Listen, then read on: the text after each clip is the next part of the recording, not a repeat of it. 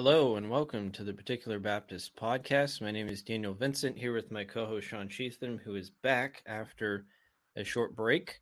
You can check out our blog at theparticularbaptist.net. Sean just released an article today. It's very good. Check it out, theparticularbaptist.net. Also, check out the Society of Reformed Podcasters, which we are hosted on reformpodcast.com. And if you're watching on our YouTube channel and haven't subscribed yet, hit the subscribe button and the bell to be notified when any new videos come out. And with that, I'll turn it over to Sean to introduce our topic today. Yeah, so Dan had posted out onto Facebook basically requesting topics that that people wanted us to go over. And one person, I think his name was James Mitchell, so thank you, James, for this topic idea, wanted to know the particular Baptist understanding of who was Melchizedek. So today we're going to be going through who Melchizedek was. And you might think that that's just a very obvious and settled issue. In some regards, it is very obvious, but there's been a lot of views over the years about who Melchizedek is. The Jews, for the most part, appear to have considered Melchizedek actually Shem, Shem the son of Noah. Gill reports that both the Targums of Jonathan and Jerusalem say that Melchizedek was Shem, but there's been other views. Jerome reports to us that Origen and Didymus held him to have been some sort of angel. There's also some that say that he was an appearance of the Holy Spirit.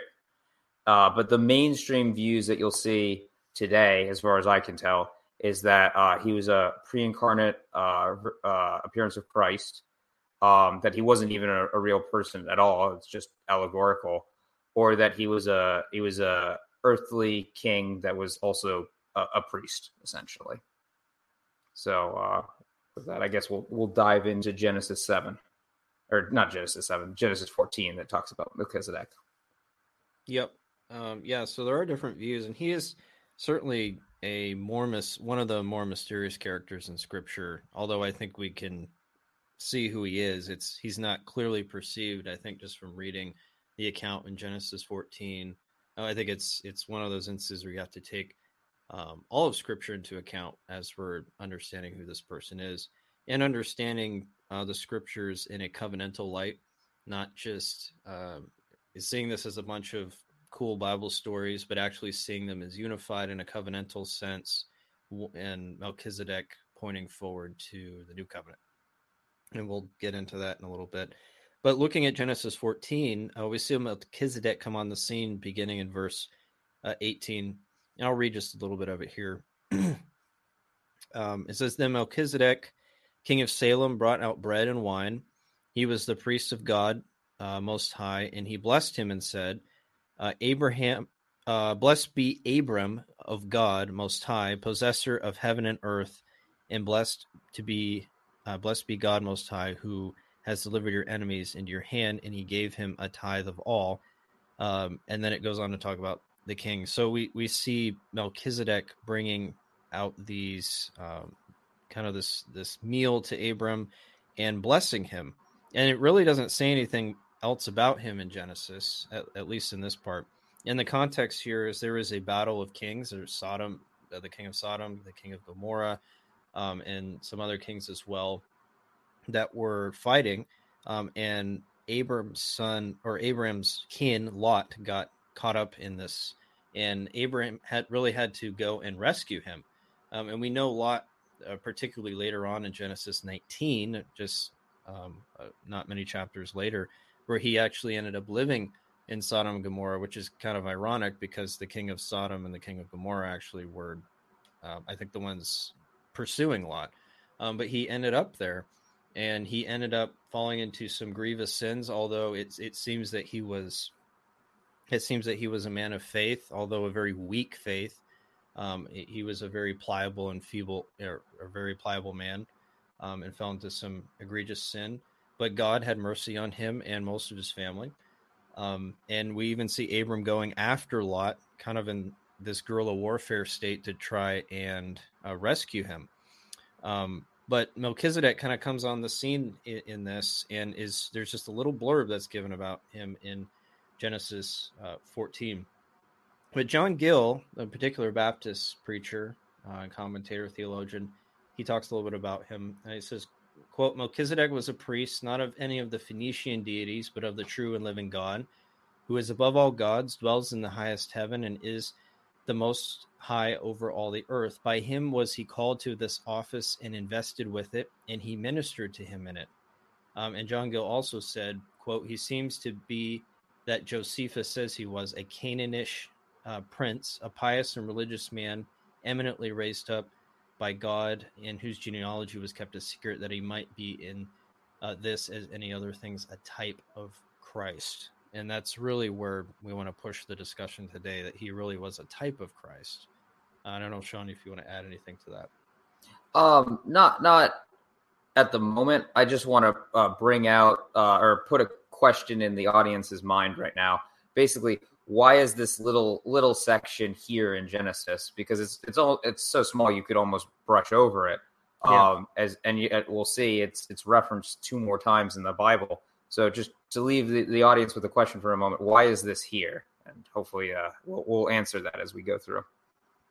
Yeah, you're right. Because of its brevity, and it's kind of wedged into the middle of an overall story about Abram and this war going on, or these battles. We can seem to miss the significance, and this is the advantage of reading the scriptures in a covenantal light. Is when we look at how the apostles interpreted the Old Testament and saw these things, they didn't see them as just mere stories or historical events, although they were, and they would have seen them that way. It was pointing to something greater. Mm-hmm. And that I think is where we have to not brush over these things. It's very easy to do if we just see these things as stories or historical facts, as rather than unified with the rest of Scripture. But if we look at Hebrews chapter 7, we'll start in verse 1. It says, for this Melchizedek, king of Salem, priest of the Most High God, who met Abraham, returning from the slaughter of the kings, and blessed him, to whom also Abraham gave a 10th part of all, first being translated King of Righteousness, and then also King of Salem, meaning King of Peace, without father, without mother, without genealogy, having neither beginning of days nor end of life, but made like the Son of God, remains a priest continually. So we start to see, and I think in chapter 6 of Hebrews, he's mentioned as well briefly before this long discussion about Jesus and Melchizedek. But we're seeing this theology starting to be fleshed out on who Melchizedek is, and we're seeing this typological comparison, right? When we're talking about typology, what we mean is there's this analogy almost with the type, which is the representation of the fulfillment, which we would call an antitype. And we see this clearly in different places, even in the book of Hebrews. Hebrews 9, you see the sacrifices of bulls and goats, or the temple sacrifices being fulfilled in Christ's sacrifice, where the blood of bulls and goats could not take away sin. Christ's sacrifice took care of sin, right? And so we see this typological comparison. The high priestly role that we find in the Levitical priesthood was typed there, and then antityped or fulfilled in Christ's high priestly role. All of these, so the Old Testament sacrificial ceremonial system was not a means in and of itself, although it had certainly had significance for the people at the time in the land. But it ultimately was pointing forward and representing the new covenant, what would be fulfilled in Christ in the new covenant, and pointing forward to those eternal forgiveness of sins, that eternal redemption, and that eternal priesthood in Christ. So that's what we're seeing here. We're seeing this type antitype relationship here, and we even see that Abraham even gave a tithe. It said here in Genesis 14 verse 20, it says, and he gave him a tithe of all. And the writer of Hebrews here says it was a 10th part of all. So it was a 10th tithe that he gave to Melchizedek. And this even, I think, became a model. And I think that's what the writer of Hebrews is saying here. It became a model for the Levitical priesthood and how they were uh, to tithe, in a sense. But we do see this parallel of Christ here. We see some elements of the king of Melchizedek as well. He had no parents, or at least no genealogy mentioned, it says. And this is, I think, to signify Christ's eternal state. Although Melchizedek, excuse me, Melchizedek isn't God, obviously, and Melchizedek isn't eternal in the same sense that Christ was. The fact that there was no genealogy mentioned, I think, is representative and typed, and pointing forward to and representing Christ's eternal state as God. He has no beginning, he has no end, and Melchizedek didn't have any genealogy written down, kind of representing that eternality of Christ. But we also see this clear distinction between Christ and Melchizedek. And like Sean said before, there are those who think that Melchizedek was some kind of pre-incarnate Christ, and we would reject that view. We do see a clear distinction here in verse 3 that he was, it says, but made like the Son of God, remains a priest continually. He wasn't the Son of God, he was made like him.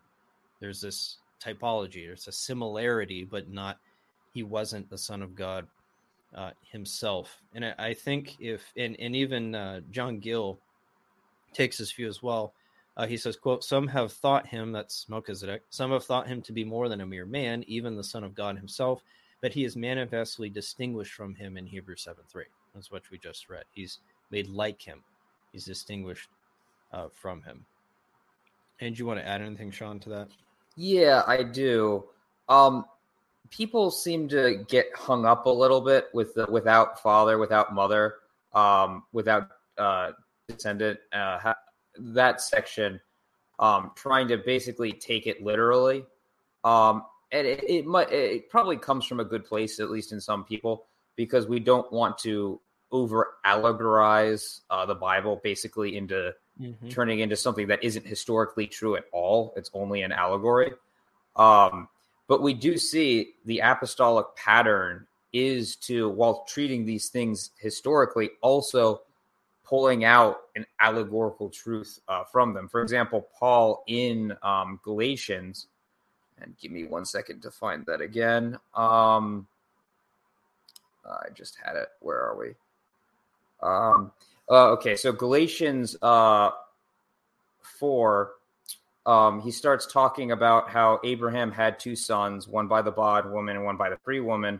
And then verse 24 says, which things are an allegory, for these are the two covenants, the one from Mount Sinai, and then the one from the one that is of Jerusalem. So he's treating something that he believes to be historical allegorically to present a spiritual truth. So when we read this, it's perfectly acceptable to recognize, okay, it's not that Melchizedek didn't literally have no genealogy, but as a picture of Christ, similar to Christ, he doesn't have this genealogy going on. So it's important that we use the hermeneutics provided by the Bible to interpret the Bible, and that's perfectly acceptable. Yep, that's exactly right. And I think it's important to note, too, that this genealogy would be paralleled in terms of his divinity, because there is genealogy in the gospel, and at least I think Matthew lays out a clear human genealogy of Christ going all the way back to Adam, I think. So I think this is in reference to his divinity, and again, the eternality of Christ. This priesthood is eternal, but Christ has no beginning, has no end. I think this is an attestation of his deity here, and that's who Melchizedek, I think, is representing. Ultimately, is the divine person, the second person of the Trinity, not his humanity necessarily, although I think that's partly in view here, but more so his eternality in his divinity. But you can have problems if we talk about the Melchizedek or any kind of pre-incarnate Christ before the actual incarnation. I think you can create some problems. Um, the the act of Christ being incarnate really was a unique view, not only because of the unity of divine and human nature in the person, but also because it revealed the Father. That was part and parcel with that act. It wasn't like you could have any separate way to do it. If Christ was incarnate before the allotted time, then he would have had to reveal the Father because it's inherent in the act. Jesus makes that very clear in the book of John. I always see this in John 17:25-26. O righteous Father, the world has not known you, but I have known you, and these have known that you sent me, and I have declared to them your name, and will declare it, that the love in which you loved me may be in them, and I in them. John 1, which is the prologue to John, where he kind of lays the deification of, or the deity of Christ. John 1:17-3. No one has seen God at any time. The only begotten Son, or the only begotten God, who is in the bosom of the Father, he has declared him. So this declaration of the Father is coming forth through Christ the Word, right? The Word is declaring who the Father is. And then I think John 14 is another very clear place where Jesus is talking with his disciples. John 14:7-9. If you had known me, you would have known my Father also, and from now on you know him and have seen him. Philip said to him, Lord, show us the Father, and it is sufficient for us. Jesus said to him, I have been with you so long, and yet you have not known me, Philip. He who has seen me has seen the Father. So how can you say, show us the Father? You know, in classic form, the disciples sticking their foot in their mouth. Um, Jesus is correcting them, but Jesus is saying that if you've seen me in my incarnate state, you've seen the Father. I've revealed the Father to you in my incarnation. So you can't separate the incarnation with revelation of the Father, which clearly was unique in the New Testament. So saying that he was some kind of pre-incarnate Christ, even if you want to use the word pre-incarnate, I think creates problems because of what we've noted here, because you still have to have some kind of incarnation. Now, we're not talking about a Christophany or some kind of manifestation of God in, or of Christ in some kind of way, as we see in Genesis 32:22-32, where we see Jacob quote wrestling with God. I think this is perfectly consistent. It's not an incarnation, as we would say. It's not God taking on flesh and unifying two natures. It's a manifestation of God in some kind of form, but that's not an incarnate state. The Reformation Study Bible has a good note on this. This section says, quote, this mysterious man was a theophany, a visible, and in this case, tangible manifestation of the God who is intrinsically invisible, the angel of the Lord. So this is not the same as some kind of incarnation, as we see, but it is it's a manifestation of God. And you could even argue that Christ was manifesting himself here, or even the burning bush would be a manifestation of God in some way that doesn't require some kind of incarnation. But we do see Melchizedek as a real historical person, so we can't see him as really some kind of even some kind of manifestation. He's a distinct human being who has his own role. He has his own life. He's a priest and a king. He's functioning in a real historical sense, not as some kind of manifestation. I don't know if you have anything else, Sean, you want to add to that. None of that. I will briefly go back to I think it's verse 2 of Hebrews 7, where it gives the translation of Melchizedek's name, saying that his name means King of Righteousness, and then also King of Salem. That's the fact that he's King of Shalom, which is King of Peace. But in the modern era, I guess you could say, people have taken dispute with what Melchizedek actually means, the name. It comes from two Hebrew words, Melech and Zadok, which would Melech would be king and Zadok would be righteousness. But some have tried to say that Zadok is really the name of a pagan deity. Not that we have much evidence for this, so it would be something to the effect of he's the king in regard to this, or they would translate it as "my king is Zadok," this pagan deity. But we see very clearly from both Genesis 14 and Hebrews that he was a priest of the Most High God, that is the true God. So it would be very weird that he would have a name in reference to a pagan deity. And again, there's not really any evidence that this pagan deity even existed. It's scholars trying to interpret something when they have no evidence. The other interpretation of the name is that it would be actually more appropriate to say that Melchizedek translates as "my king is righteous" or righteousness. Which is obviously a little bit different than king of righteousness. And I think the problem stems from the fact that Melchizedek, the way it's written, it would be a little bit archaic. But in the archaic usage of it, it would be king of righteousness. And a little bit more of the time that biblical Hebrew was being used, it would be translated as king of righteousness. But the archaic, my king is righteousness. But in the archaic way of reading it, it would be king of righteousness, which is why the author of Hebrews identifies him as such. So there isn't a contradiction there or a false fact, as some in academia want to put on the Bible.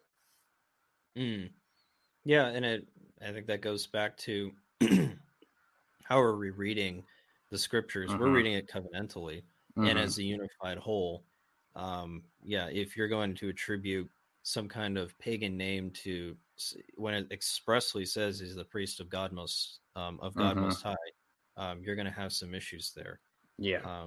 But we see the scriptures as a unified whole. Not pagan scholarship or liberal scholarship would see the scriptures not as divine, not as inspired, but as some sort of conglomerate of Bible stories, or some semblance of historical record where they find it to be consistent with whatever evidence they have. But we see this as divine and therefore consistent. And because of that, we read it a certain way. We read it through the lens of presupposing divine revelation, presupposing divine authorship. So we presuppose consistency because it claims to be from that source. And because of that, we see, we don't interpret the scriptures in light of man's whatever evidence that they might present. But yeah, that would be very strange to interpret that. Is that pretty recent, Sean, that kind of interpretation of his name came out? In terms of the pagan one, I don't know exactly how far it goes back. I got the sense it was going back to the Enlightenment, but it could be earlier or it could be later. Oh yeah, exactly. Yeah, exactly. The "my king is righteousness," I think actually is a little bit more novel, but it seems to be the popular prevailing view at the moment. Now, even if that isn't I don't know if I'd have a problem. I don't know if that would change as much of the meaning. It doesn't, obviously. Yeah. I mean, I go with what obviously the scriptures would say if it is king of righteousness, but I don't think that would really change in terms of what's being communicated. Because if we're talking about Christ as the righteous one, yes, he is, and he is our righteousness. 1 Corinthians 1:30. So I don't see that as really problematic, but we do want to know, if the writer of Hebrews interprets it this way, then that's what we're going with.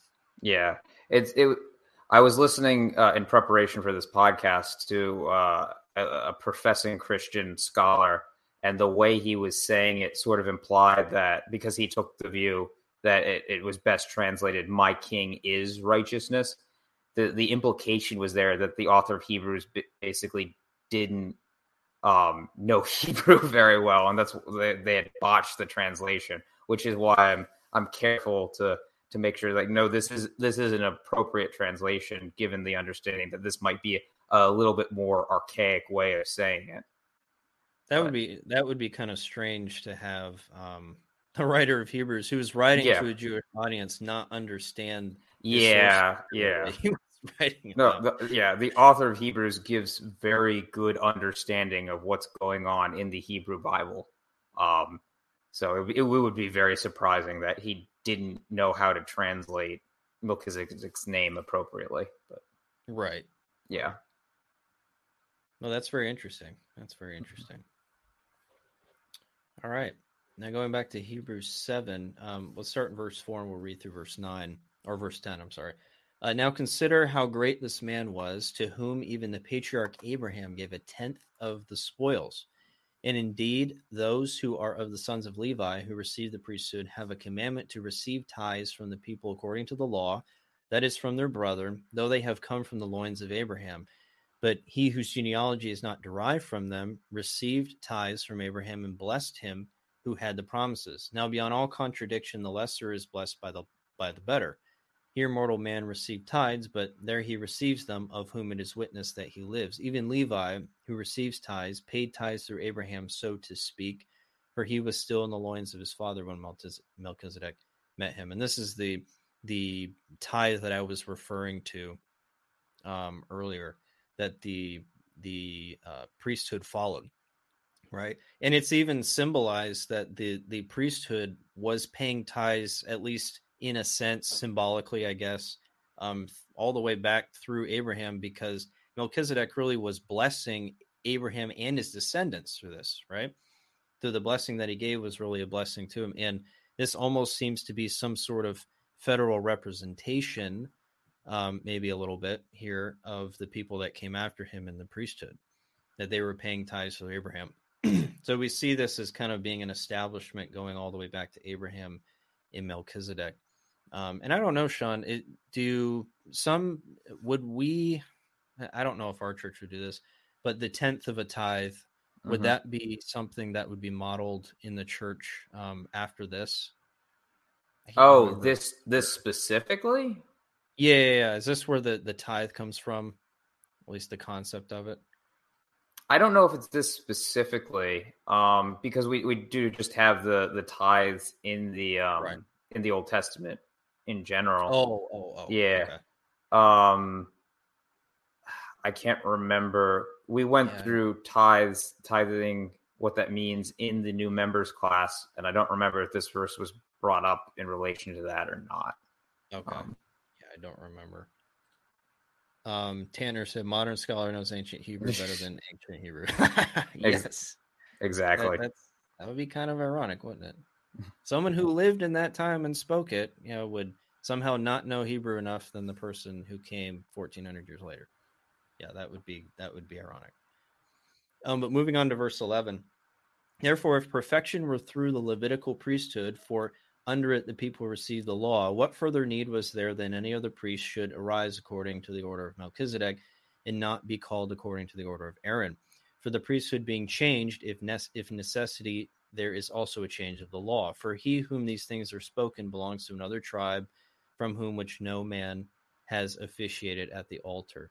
So the Levitical priesthood could not be perfect, right? It couldn't be perfect. And he'll make this point later when he talks about the sacrifices not forgiving sin, right? So there was an imperfection in the process, not an imperfection in God and establishing it, but in terms of taking care of the sin problem and really fulfilling those things that needed to be fulfilled. The old covenant was not cutting it, right? And he'll say this in the very next chapter, right? So the writer of Hebrews is really laying the groundwork for chapter 8, which expounds on the new covenant, saying it's a better covenant founded on better promises, and Jesus is the mediator of that. But he's establishing kind of the priesthood. Who is this mediator, and what is the significance of him being in this priesthood after Melchizedek? But it was imperfect. It could not satisfy the demands of the law in total. They couldn't fulfill it ultimately. But this is what it means, really, that Christ was established after the order of Melchizedek. There was this parallel between them laid out in the beginning of the chapter. He's Melchizedek models Christ, And Christ really is the fulfillment of the Melchizedek order. He's following in this order. He's not following in Aaron's order, and it's even brought up here. He's, what further need was there of another priest should rise according to the order of Melchizedek and not be called according to the order of Aaron? Why would it? He's basically, why would it not be that Christ would flow or follow from Aaron's priesthood? Well, because Melchizedek was representing something greater and pointing to something even that far surpassed Aaron's priesthood, which was only typological and meant to temporarily deal with sin problem and assist the people in the land, etc. So it really following after the order of Melchizedek kind of brings out that, again, that eternal state of Christ in his state as God, and pointing forward to that eternal priesthood that he would mediate in the new covenant. Anything else you want to add, Sean? Yeah. Well, there's a lot here. Yeah. In terms of what we see of the Messiah's office, we see in the Old Testament that the kings are not priests. The Levitical priesthood is laid out. It's very clearly separate from the office of king. And that's actually something strange within the Near Eastern context, because oftentimes in the pagan nation surrounding Israel, you will have basically the king both be king and priest. And we even see that in Melchizedek himself. He's both a king and a priest. So it's interesting, but at the same time, you do have this foreshadowing, essentially, of someone who's coming who will have both those offices, right? You see the foreshadowing in Melchizedek, and then saying that somebody's going to come. And in the beginning of Psalm 110, it says, "The Lord said unto my Lord, sit thou at my right hand until I make thine enemies thy footstool." Who is that talking about? Well, the New Testament tells us it's talking about Jesus. So this person that the Jews should know coming has this office of their king.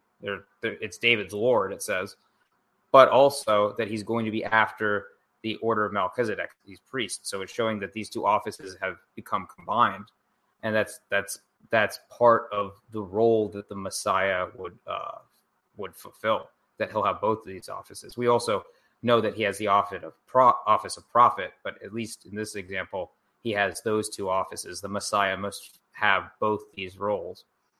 And in regards to his priesthood, I find it very interesting. There's another subtle indication of something that this priest would do in the story of Melchizedek, because he blesses Abraham with bread and wine. It specifically brings out those two elements. The author of Genesis didn't have to write those. He could have very easily said that, Melchizedek fed Abraham and his men, but it specifically lays out bread and wine. Why is that? Well, it's a picture. It's a picture in two ways, at least that I see it. As we know from the New Testament, the bread and wine represent Christ's body and blood. So his people have been blessed with his broken body and shed blood for the forgiveness of our sins, and that is part of his priestly act. But also, it represents the bread and wine of communion, and that how we are blessed spiritually by the reception of those elements to the nourishing of our souls. So it's a very interesting picture that, again, like if you're just reading through Genesis and as a story, you have to wonder, well, why is this here? But God, and his amazing capacity as of the author of Scripture, has set these things up for us so that people can read it and then see this wonderful picture of who Christ is. Yeah, that's exactly right. We have this really awesome parallel that we find between the covenants. And that really carries on here in towards the end of the chapter. If you look at 20 and 22, and inasmuch as he was not made priest without an oath, for they have become priests without an oath, but he with an oath by him who said to him, the Lord has sworn and will not relent, you are a priest forever, according to the order of Melchizedek. By so much more, Jesus has become a surety of a better covenant. So in following, again, he's setting up chapter 8. which is going to talk about Christ as being the mediator of a better covenant, founded on better promises, and expound upon Jeremiah 31. But there is this promise that's been made, and he's quoting. This is Psalm 110, verse 4. John Gill talks about this. John Gill says, quote, which well agrees with what is said in the next verse. The Syriac version renders it, and which he confirmed to us by an oath, that is the better hope, Christ and his priesthood said to be brought in, and by which men draw nigh to God. This is established by the oath of God himself, referring to Psalms 110:4, afterwards cited in proof of it. Now, again, the writer of Hebrews going back to the Old Testament, interpreting Old Testament scriptures for us, and so this is talking about Christ, right? Christ is the priest after the order of Melchizedek, and it was secured with a promise, right? The writer of Hebrews has also said, I think it might have been in chapter 6, that God cannot lie, right? He swore by himself, right? This is what I think this is referring to. They swore by himself that Christ would be a priest forever after the order of Melchizedek, mediating the new covenant, mediating this better covenant. And that means that the covenant would not be broken. The covenant would continue. The covenant would be sure, right? Because it's founded on better promises that are grounded in God's immutable nature. God does not change. We spent a long time talking about that in a few episodes ago. Malachi 3:6, I am the Lord, I do not change, therefore you're not consumed, O sons of Jacob. So it's this covenant grounding in his very nature that Christ would be this priest after the order of Melchizedek and really intercede on our behalf forever and ever. And so this is the fulfillment of Melchizedek's role.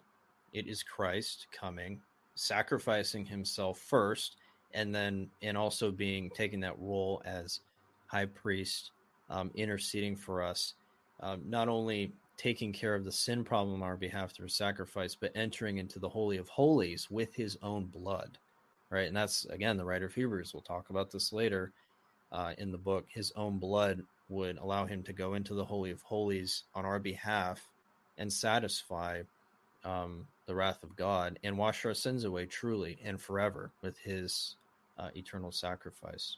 And that's really what we see in the joy of seeing these characters. And again, they can be breezed over very easily if we're not careful, but look how much we've been able to unpack with just this one character who's mentioned in a couple, maybe 2 or 3 verses in Genesis, in the significance that he had in pointing forward to Christ. And we know that men like Abraham, they were men of faith.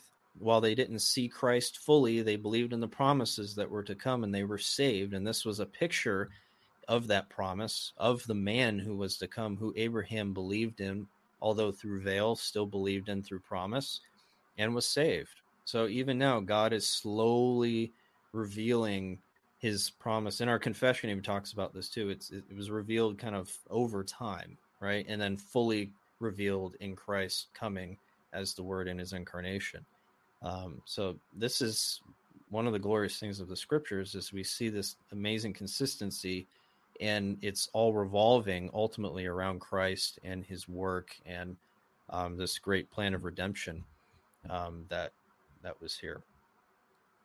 Reformation Study Bible says, quote, while most figures in Genesis are located in a genealogical line, Melchizedek appears without ancestors or progeny and without notice of his birth or death.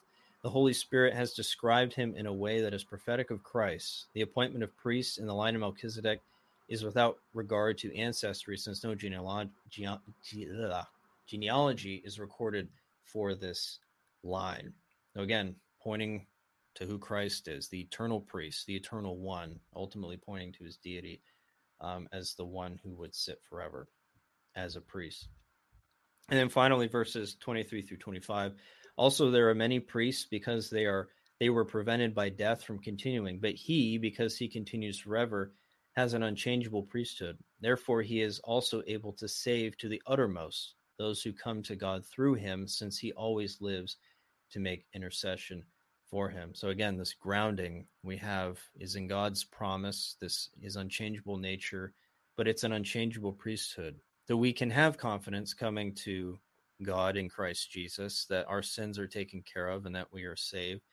And he can save to the uttermost. Those who um, those who are of the uttermost, we don't have to worry about any sin holding us back. We can come to Christ, and come to him. If we come to him, we will be saved, and no sin can thwart that if we repent of it, because Christ lives to make intercession for his people and standing upon his work on the cross to do so. And this is really all about the gospel. Christ dying, living a perfect life, taking care of sin for his people, and living to intercede for them. And we have that eternal rest and that eternal confidence. And so did Abraham. Abraham did. In the Hall of Fame of Faith that you'll see later on in Hebrews 11, all those people looking forward to those promises and believing and being saved and having that confidence in God and in his promises. Any closing words, Sean? Yeah, I would just encourage our listeners when they're reading the Old Testament to keep this sort of hermeneutic in mind, because this is not the only spot where you'll be reading through the Old Testament and come across either a story or maybe just a detail in a story that leaves you with the question, why is this here? And I would encourage our readers before they just brush past it to think about it perhaps in the light of Christ. And see, is this picturing something about Christ? Because I think that in many cases you will actually find that it is. Yes. Amen. Amen. Well, thank you for joining us today, everyone. This has been a brief episode, but hopefully it's been beneficial and helpful. And Lord willing, we will return next week. Until then, have a great weekend and Lord's Day.